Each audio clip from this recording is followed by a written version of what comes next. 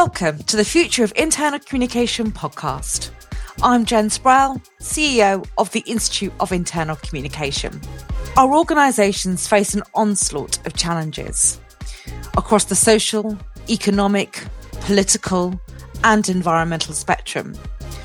The systems we've used to support 21st century ways of life are weakening. The way we work requires dramatic transformation in response to these challenges. Internal communication is a crucial function that helps organisations achieve lasting change. This podcast explores the intersection between internal communication and the future of work. Every conversation is curated to help internal communicators better understand the risks and leverage opportunity. We really hope you enjoy listening. Hello and welcome to the next edition of the Future of Internal Communication podcast. I'm Dominic Walters and I'm joined by my usual hosts, Kat Barnard and Jennifer Sproul. And today we're looking at that huge topic of organisational culture. It's a massive topic and it's a good job we've got someone great to help us steer our way through it. We're joined by Scott McInnes. I'll pass over to Scott to introduce himself in a moment. But Scott and I actually worked together back at Allied Irish Bank a few years ago. It was a great privilege to do that. Scott has done a lot of work around organisational culture, has a great background in internal communication, and also is the host of a very successful podcast as well. But Scott, you can probably introduce yourself far better, so I'll pass over to you to do that. Lovely to have you all here and lovely to be here. It's funny being on this side of the table for a change. It's actually terrifying, not really knowing what questions you're going to be lobbing at me. But look, it means I get to understand a little bit about what my own guests go through on my podcast. So as you said, my name is indeed Scott McInnes. I run an organisation called Inspiring Change. We are a Dublin-based consultancy that focuses very much on organisational culture change and internal comms and engagement. And that's all we do. And I don't apologize for that because I've never wanted to be a doing everything for everybody, jack of all trades and master of none. So we focus very much on those two areas. So we've worked with all sorts of clients on things like values, on things like purpose, on things like corporate narrative development, on things like internal comms, strategy creation, and worked for brands like VHI, who would be Ireland's equivalent, I guess, of Bupa. We've worked very recently with the Football Association of Ireland, who, for those of you that follow football, will know that they've had a very traumatic, very recent history. So there was lots to fix there. The likes of the Department of Transport. So a real mix of clients. And I think what I love about what we do, and I think this is the same for internal comms pros generally, is that we have a toolkit or a bag of stuff that we can bring to any client in any sector, and we can always help. So that's what we do. I've been running this since 2017, since indeed I left AIB, where you and I, as you said, Dom, worked together back in the day. So that's me. Thank you, Scott. Well, let's start with talking about organisational culture. Like we said, it's a very broad subject, and I'm sure it will cover all of the things you've just mentioned. But in your work, both since 2017 and I guess before, working with organisations, helping them develop their structures and develop their culture. Firstly, I guess the question is, what characterises a better culture, a good culture? And I guess, conversely, what also characterises a less good culture? It would be great, you mentioned a number of the organisations you work with. It would be great if you could draw upon that to give us a few examples, perhaps both, or at least the characteristics. Yeah. So I guess, what's a good culture, what's a bad culture, and what examples do you have? So I think it's probably worthwhile taking a half a step back, maybe first of all, to think about what is culture. Because I suspect that if I asked the four of us or 100 people what is organisational culture, we'd have 4, in this case, or 100 different answers. So I picked out a couple of versions that I quite like. Organizational culture is the sum of the values and rituals which serve as the glue to integrate members of your organization. So what do we stand for as an organization? And then a combination of visible and invisible elements that make up the personality of the organization. And it was Ed Schein, the godfather, I guess, of organizational culture back in the 90s, who coined much of that work and did much of that work around the visible and invisible elements of culture. And he likened it very much in a video that I can send you a link to if you want to stick it in the show notes. He likened organizational culture very much to a lily pond. And he said there are, you can see the lily pads, you can see the flowers, but actually when you look beneath the water, where all the structure is, where the roots are, where the stems of those flowers are, actually that's where the real action happens. So I think probably using that as a scene set, then we get on to, well, what is a better culture? Well, actually, we don't necessarily believe there are good or bad cultures. What we believe is that for a culture to be really effective, it needs to be clear and it needs to be aligned. It needs to be very deliberate, because every single organization, regardless of whether it's work or a social organization or scouts or a football team or whatever it is, has a culture. We all have them. Every organization has one, but it's just whether or not you've just left that to grow and change and morph organically, or whether you're being very, very deliberate about it. So those organizations with clear and aligned cultures, what they're doing is they're being very, very deliberate about the culture they need. And this is the important bit to achieve their business strategy, their goals and objectives. So culture is the flip side of the coin, strategy. That whole, culture eats strategy for breakfast. I know it's been said a gazillion times, but it's so true. You can have the best strategy in the world, but if your culture, the culture in the organization, folds its arms and says, not on my watch, then it's just not going to happen. So the two are symbiotic. You need one to drive the other. And of course, for that to happen, you need to make sure that your people understand it. Now, to your question about, a couple of examples, let's pick a couple of examples. Look, there are hundreds of examples out there. The couple that I'm going to cite, people might say, well, I'd hate to work there because of X. Other people would say, I'd love to work there because of X. Culture is very, very subjective. What works for one person in one group won't work for somebody else in another group. But people like HubSpot, HubSpot, the people that do CRM software, are renowned for having really, really strong culture in the organization. And it's very, very heavily based on their values. We'll talk about values later on. But they talk about building two products. They build a software product for their customers, and they build another product for their employees, their culture. That's how deliberate they are. They have very, very clear values in their organization, which means that everybody knows what's expected of them and what they can expect of the organization. So things like, we solve for the customer. We want to be remarkably transparent. So there's the openness and honesty piece coming out. We lean towards long-term impact. So yeah, it's great to get stuff done now, but actually, what's in the longer term? And then what's really interesting is they say this: we don't just believe in these values, we bet on them. We recruit, we reward, and we release people based on these values. Equally, Southwest, we've all seen the videos of the funny safety announcements on Southwest Airlines. That is a core part of their culture. The values that they have drive that. The values that they have, where they go out and take those values out on cultural blitzes, where they tie them into recognition, where they prioritize their values and their purpose in their hiring and their performance management, and in everything else they do, means that that organization has a very, very strong culture, which results from a business perspective in low turnover, few layoffs through COVID, 44 consecutive years of profitability, which in the airline industry is mental. Number one, lowest number of customer complaints. So you can start to see that when you start to focus on your people, they'll start to focus on your customers. Flip side of that coin, let's look at Theranos, the crowd recently where the CEO got jailed because the device that she said she had, she was the youngest self-made billionaire in the world, and she created that device where through a pinprick of blood we could test for all sorts of diseases and complaints, and it was all a lie. It was a house of cards built on nothing. So when you think about bad culture, everything was hidden and secret, and nobody had maybe the psychological safety to speak up and say, actually, this isn't right. What we're doing isn't right. When you look at people like, the banking scandals, back to AIB and Bank of Ireland and lots of banks all around the world, with things like tracker mortgage scandals and insurance mis-selling and all that kind of stuff that resulted in fines and loss of trust and all those types of things. What was the issue there? Well, again, partly the culture of the organization, people not sticking up their hand, people not necessarily doing the right thing, people not holding each other and themselves to account for the values of the organization. So probably there's a lot in there, because you're right, it is like $1 billion question, what is culture? But hopefully that goes some way to perhaps explaining certainly what we see as being kind of strong and aligned cultures and maybe those that don't have them. It does, Scott. Thank you. And one thing struck me as you were talking, a number of things struck me, one particular thing. So it's possible for an organisation to be doing, in inverted commas, bad things that we as communicators would frown upon, would like to discourage, but still be successful because that helps their strategy. Yeah. So culture is not a thing that's there and in the ether for everybody. It has to be defined by an organisational strategy, and that could mean doing things that we as communicators disapprove of or don't like. And in which case, I guess it's down to the individual to say, well, should I stay here or should I go? Absolutely. That's a very interesting insight to it.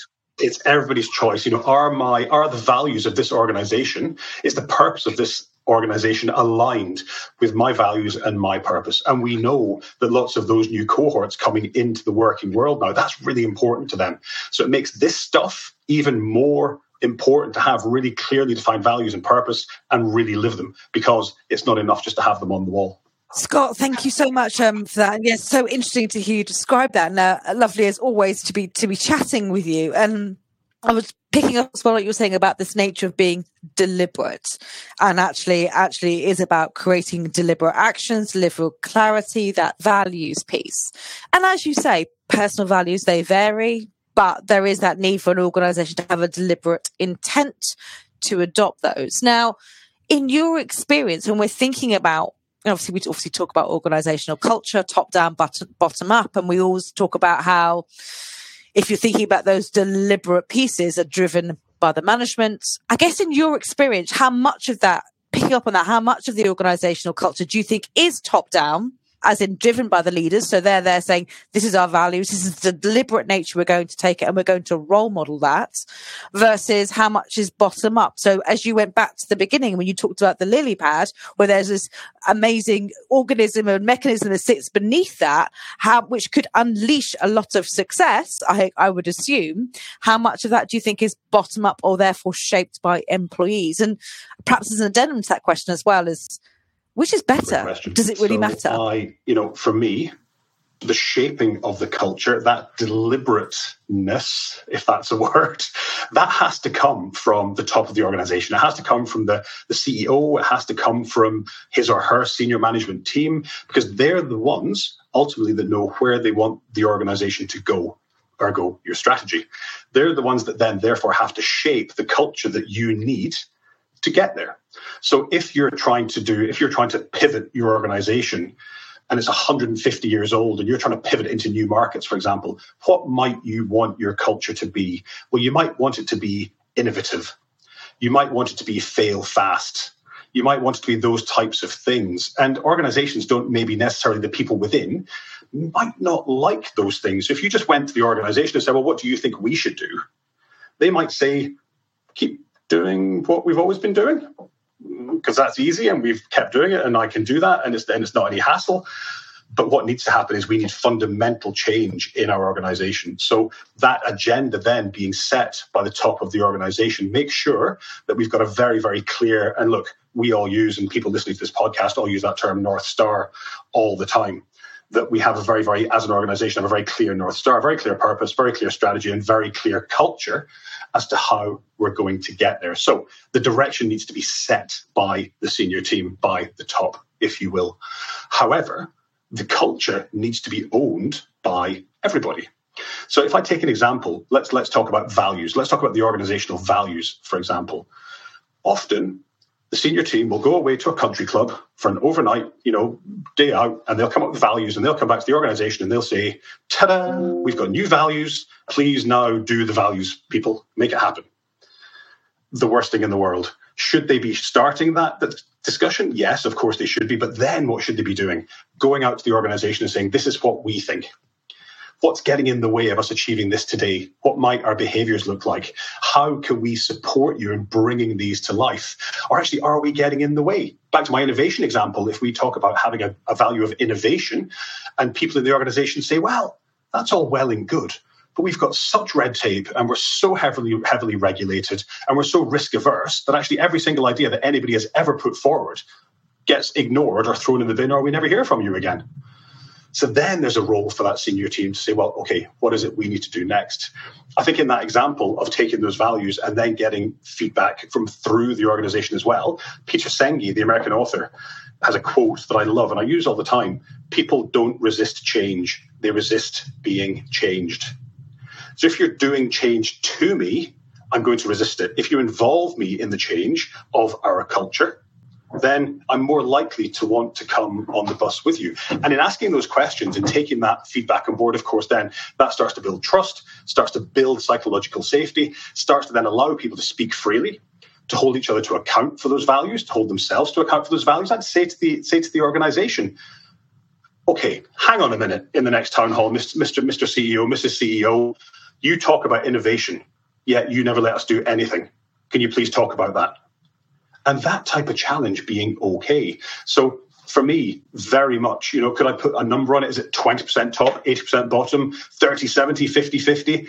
It depends from organization to organization in terms of where your culture is coming from, where it wants to go, and what it looks like today, what your as-is culture is. Can I just pick up on that? Because I think that's so interesting you say, it is that involvement piece, as you say, and it's so important. And we always know as well, when we're trying to create those values, the living of those values, because it's always about the visible and the invisible, as you say, comes down to the behaviour of everyone. And we see, I think you touched upon it earlier, now we see this rise of what perhaps in the social world or in discussion on platforms is the rise of toxic culture, and how I won't work for a toxic culture or organisation, and saying how you think it should be built. It's that the agenda, the involvement is really, really clear to having that adopted, because at the end of the day, it comes more about our actions alongside the words. But do you think, though, this is one of the things I've been thinking about, feel so, I guess, hurried or needing as organisations to be successful, to have clear purpose and values, that we're running at it to get it out there and not investing enough time in how we're adopting it. Therefore, that is seeing the rise of the toxic culture, or what you say and what you do are therefore not aligned. Do you see that in the things or the clients that you're talking to, as perhaps sometimes we need to go back a step, but we're such a rush to get somewhere that we miss all the critical points in the middle? Yes, absolutely. And, to your point there about toxic cultures, Karen Jones, who we work with from Denison Consulting, we use their organizational culture diagnostic tool. And she says one of her definitions of culture is your culture is defined by the worst behavior you're willing to accept. It's the lack of action from an organization that creates toxic culture. Because when you talk about, you have a culture of respecting each other. When somebody disrespects somebody in a team meeting and somebody doesn't say, actually, you know what, that's probably not what we stand for in the organization. So let's just stop there, have the conversation again. Or somebody in the senior leadership team has been disrespectful in an open forum and the CEO doesn't take them aside. Then that's what causes the toxic culture, because people aren't being held to account for the values that we've said are important, that we hold dear, and that, you know what, I'm out there being respectful every day. Jimmy or Sarah or Billy or Bob aren't being respectful, and what's happening to them? Well, absolutely nothing. So what's the point? And therefore, you start to get into that toxic culture space. We often say to clients, when we work on values projects, so we'll work with clients to help them identify a culture ambitions. Where do you want to be? We'll then use a diagnostic to find out where they are today, and then we'll work with them to get from one to the other. And we'll often say to them, diagnosing your culture, defining a new culture, defining your values, your purpose, your behaviors, all of that gets you to day zero. So if you think this is hard work, good luck, because the hard work starts at day zero. When you've got that, all you've done is build a really strong foundation. In terms of building the building, that starts on day one, and that's where the hard work starts. So it's about how you bring that to life, how you hold people to account, what internal comms looks like in terms of driving it. That's the key stuff. I would like to chip in, Scott, and just talk about change a little bit, because I thought what you mentioned there with the Peter Senge quote, people don't resist change, they resist being changed. That's really apposite. I spend my days looking at the external forces driving change in our workplaces and how we work. And as you know, that has been tipped on its head since COVID, unleashing the Great Resignation, the big debates around the future where of work, etc.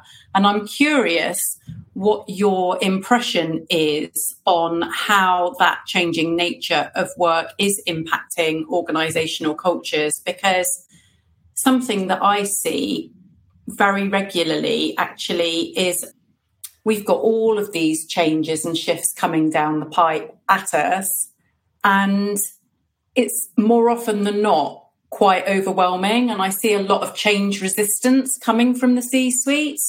So I wonder how that plays out as it sort of permeates into and through and across the organisational cultures that you see? I love the fact that you've just said organisational cultures, because when we talk about organisational culture, there isn't just one.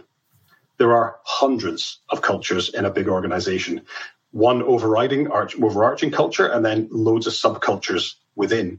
And those subcultures will be driven by the types of work we do, whether we're on night shifts, what kind of leader we have, all that stuff. So that's probably one point worth picking up on. Back to the actual question around the changing world of work, around remote, around hybrid, and around all that stuff.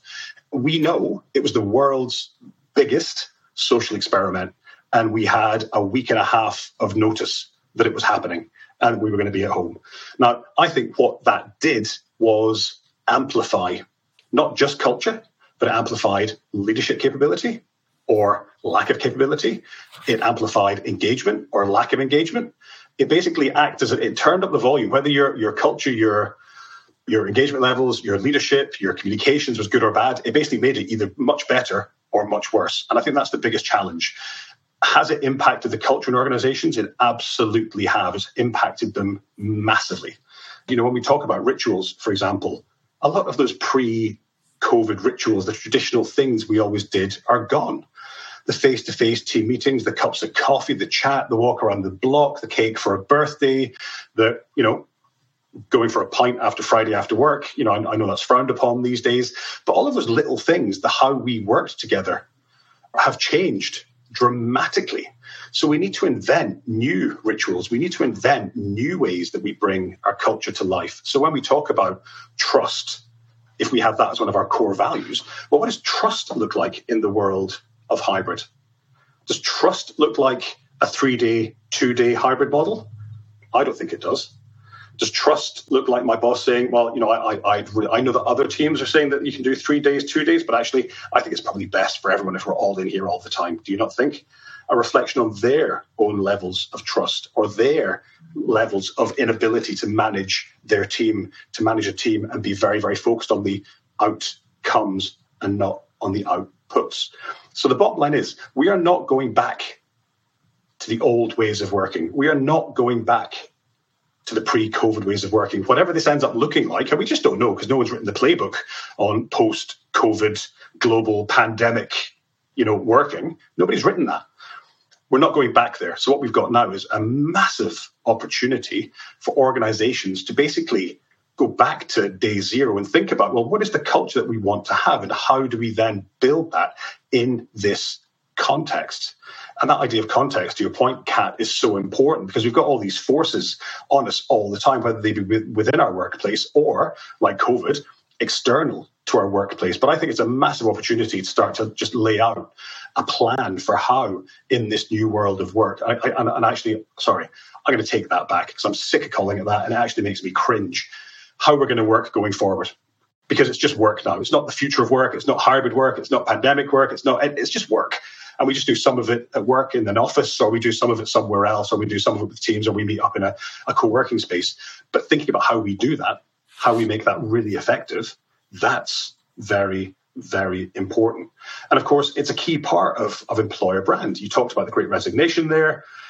We've had so many bleeding greats, Great Resignation. I'm kind of sick of them as well. We like to give things names. And I actually think, again, it's just a reflection on organizations' poor management of things like culture, leadership, engagement, trust. That's what's driving a lot of this. But I think what this is now is a massive opportunity for organizations, if they're willing to go on the journey, to rebuild their cultures, which has a massive impact on their employer brand, which has a massive impact on their ability to attract and then retain amazing people. And that's what organizations are really struggling with at the moment. So just to pull that apart a tiny bit further, what impact do you think it has on organisational cultures when leaders either try to deny or deflect the new work reality or overtly control the new work reality? I think it massively erodes trust with people in the organisation. You're not letting us do this because you don't trust us to get the work done, because you want to see us sitting in front of you like, Charles Dickens or in a workhouse, and that's what you want to see. So I think the massive impact is a trust issue. I think the outcome of that is people just walking. Because, there's jobs where people are saying, well, you can work fully remotely, you can work part-time, you can do whatever. One of our clients, big insurance company, and those types of organizations would not be known for their contemporary view on HR and how to work with their people. Their policy for hybrid working is have a chat with your team and find out what works best for your team, and then do that. There's no 60-40, there's no 3 days, 2 days, there's none of that. There's just, you work out with your team what works best if we're to achieve what we need to achieve for our customers, and you're to achieve what you need to achieve as a team and a business unit. And that's working tremendously well. It is interesting, isn't it? I mean, really, the responsibility lies with leaders and managers to communicate in such a crystal clear and compelling and engaging fashion that the role has almost become that of kind of leading orator, to convince others of one's ideas and to influence the change one seeks to make. And I think that therein lies the challenge. One is this task of being brave enough to have convictions on what could be easily construed as quite contentious issues, particularly when we're heavily ensconced now in culture wars, left, right and centre, and then also to cede control and to get back to what it always should have been from the get-go, which was a team effort, a team kind of decentralised decision-making process. And I think those two challenges are pretty overwhelming for any leader who's grown up and matured in a landscape of command and control and centralised organising. Absolutely. I couldn't agree more. And I think when you're coming from that, you think about, we were only discussing this at dinner over the weekend with my parents and just saying, you guys are, you're now retired, but you'd be in that baby boomer. And my dad was like, I'm not sure I could do it. I'm not sure I could do the whole remote working thing and having people all around the place and that, because I've always come from that place of people just came to work and I just went to work, and that was doing work, was actually going to an office building. So it must be incredibly difficult for them. Now, I think what's really interesting is, and we've been chatting to a lot of clients about this recently, is that people that work in and around internal comms tend to always put responsibility for that change at the door of the leader. You need to change, to your point, Kat. You need to be a better orator. You need to be more clear. You need to have the skills. You need to have this. You need to have the. There's a responsibility on people in the organization as well to be able to do the work, to be able to step up, to be able to take accountability, to be able to be empowered, take that empowerment and be accountable. So there are two sides to that coin as well. And I think we lump stuff at the doors of leaders. And actually, we've got to remember that there's a responsibility on people in an organization as well. Which is a fascinating challenge, isn't it? Because we seem to now live in a social culture where attributing blame is far, far easier than it is to share responsibility. Yeah, for sure. And you know what we're finding now is that, people will say things in the world of social where, they wouldn't say it to your face. And, they're happy to say it out in the world of Twitter, but they would never say it to their boss. And again, that comes back to that point about there being a responsibility on people in organizations on this change journey as well. People don't like change. People don't mind change. They just don't like being changed. Well, get on the bus then and come with us on the journey. Scott, leading on from that, if we could look now a little bit at the internal communication implications of what we discussed so far, because obviously the majority of people listening to this will have an interest, at least in internal communication. And as you were talking, I think a number of things struck me. First of all, you talked about obviously the importance of involving people in change. I guess that may be an opportunity for communication. You talked about the new rituals that organisations need to think about because of the way we work now and the new playbook. And so I guess from your perspective and what you've seen, what do you think the role of internal communicators is when it comes to fashioning the culture that best works for an organisation? And I guess, to take the analogy you started with, what's the role of the communicator under the lily pad? How can they help? For me, it's probably the first place that internal communications teams in organizations can help, or even just an internal communicator in a smaller organization or somebody with a passion for it, from a language perspective, is help organizations to be a little bit more human, to be involved earlier. We talk about strategy, we talk about purpose, we talk about values and behaviors, we talk about corporate narrative. How do we bring the organizational journey to life through story? That's what internal communicators do and can do. And that's fundamentally important. When we're talking to organizations about doing corporate narrative, one of my opening lines is strategy is really boring. I mean, really boring for the average person. It's a bit like an HR policy. We know we need to have them, but we hope to God we never have to actually read one, because it's just not written for the average employee in an organization. So give me the infograph. Give me something that's written in language that I can cling on to, that I can get into, that brings it to life, that's a little bit more human, a bit more perhaps chatty. I don't like the term informal. I like the word human. So I think that's the first thing. Get in early and be involved in that strategizing phase. Go and chat to the head of strategy and say, God, I'd love to bring some language to help you land your strategy in a way that means it's going to absolutely, be rolled out in the way that you envisage it being rolled out. Second one, to coin a term that Anth Burrows, my former boss, who Dom, you of course know, said all the time, is link and label. Term that I use with clients all the time. How can you use the channels that you have at your disposal to really hold up the important elements of your culture, to really hold up what living our values truly looks like, what elements of our strategy coming to life really look like? And it can be as simple as things like, I remember back in AIB, back in 2015, 2016 on the intranet, if we put up an intranet story, it had our values roundel on there. And if every story was linked to a value, so that particular value would be lit up in the values roundel. Here's a great example of being one team. Here's a great example of living with courage. And likewise with strategy, we had 4 strategy pillars. This story around customer, or this story around risk, or this story around whatever is related to one specifically of those strategy pillars. So how are you linking and labeling those elements for people? Through things like recognition, stories of your purpose, stories of success, and actually, really importantly, stories of failure. So here's where something went horribly wrong and what happened after. Nobody died. Nothing fell to pieces. What we did was we learned from that fail, which I remember Denise Black, who's now working up in Northern Ireland for Women in Business. She says FAIL is an acronym, first attempt in learning. So what was our first attempt in learning? Well, it was these other things that we did before we got to the brilliant place that we wanted to be, back to that innovation example that I gave earlier on. And I think then to Kat's point earlier on, there is a piece around upskilling leaders, of giving them the tools, of giving them the confidence, the skills, the support, the mentoring to be able to be really amazing, because they are the glue that holds an organization together. I say to, again, clients all the time, from their middle management layer, they're the ones that can translate and contextualize your very broad organizational strategic messages into something that really resonates with their team. Not only because they understand the work that they do or what it is they have to achieve, but I know that Dom's dog is sick, or, Kat's parents are stuck in Mumbai because their flight home from their holiday was cancelled, or whatever it might be. But what's going on for our teams, we know that as leaders.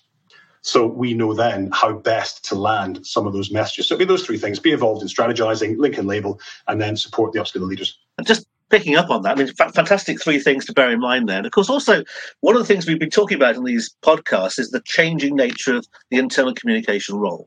And I guess in some ways that's been accelerated by all the discussions about AI and other things like that. And all the things you've talked about there are about things that AI can't do, really, or very easily. It's about how we can help humanize things. I love that word as well. That's a really strong marker, I think, in how we can develop our role as internal communicators. For sure. And, it's interesting, the whole ChatGPT thing, people, holding up a cross to ChatGPT, get away from my job. Actually, it can be really helpful in just knocking out a first draft of something. We've all sat down with at a keyboard or with a pen and a bit of paper to try and bash out a first draft of something. And actually, you're just looking for a bit of inspiration. Tell me 8 things that, how internal communications can really help to drive values rollout in an organization. And it'll do it for you. And will it get it 100% right? No, of course it won't. Will it get 20% right? Maybe it will. What's it given you? A starting point, and it's taken away a blank page. So actually, I think there's something in that. for all of us to look at and say that we're not talking about use it to create all your comms, but actually use it to take away the blank page, because that's often the hardest hurdle to get over.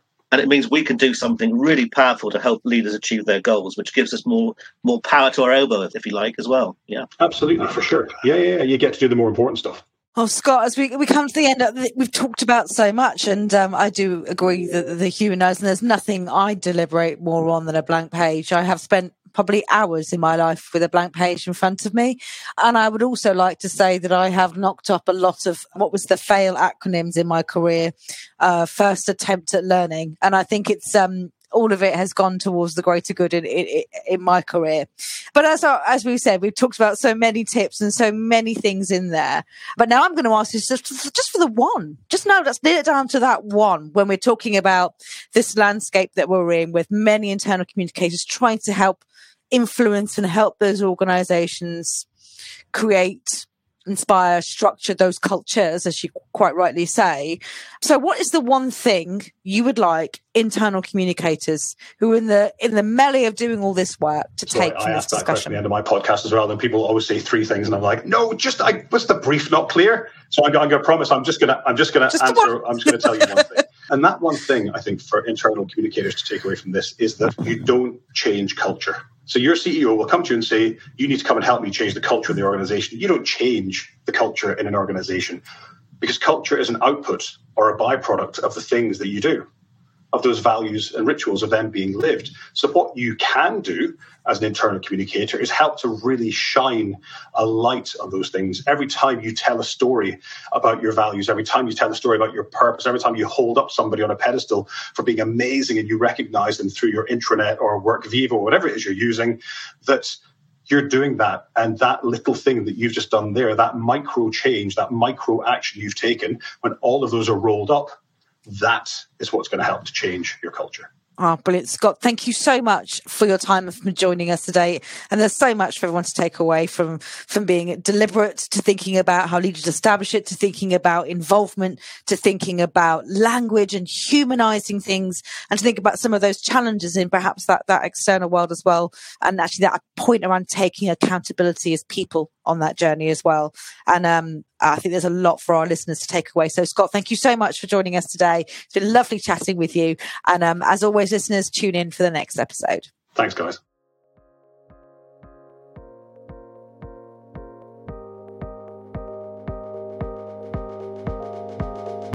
We hope you've enjoyed this podcast episode. If you have, please like it and share it with your friends and colleagues on your preferred digital channels. Every recommendation helps us spread the word to build a better, more connected and inclusive future of work. Thanks for listening.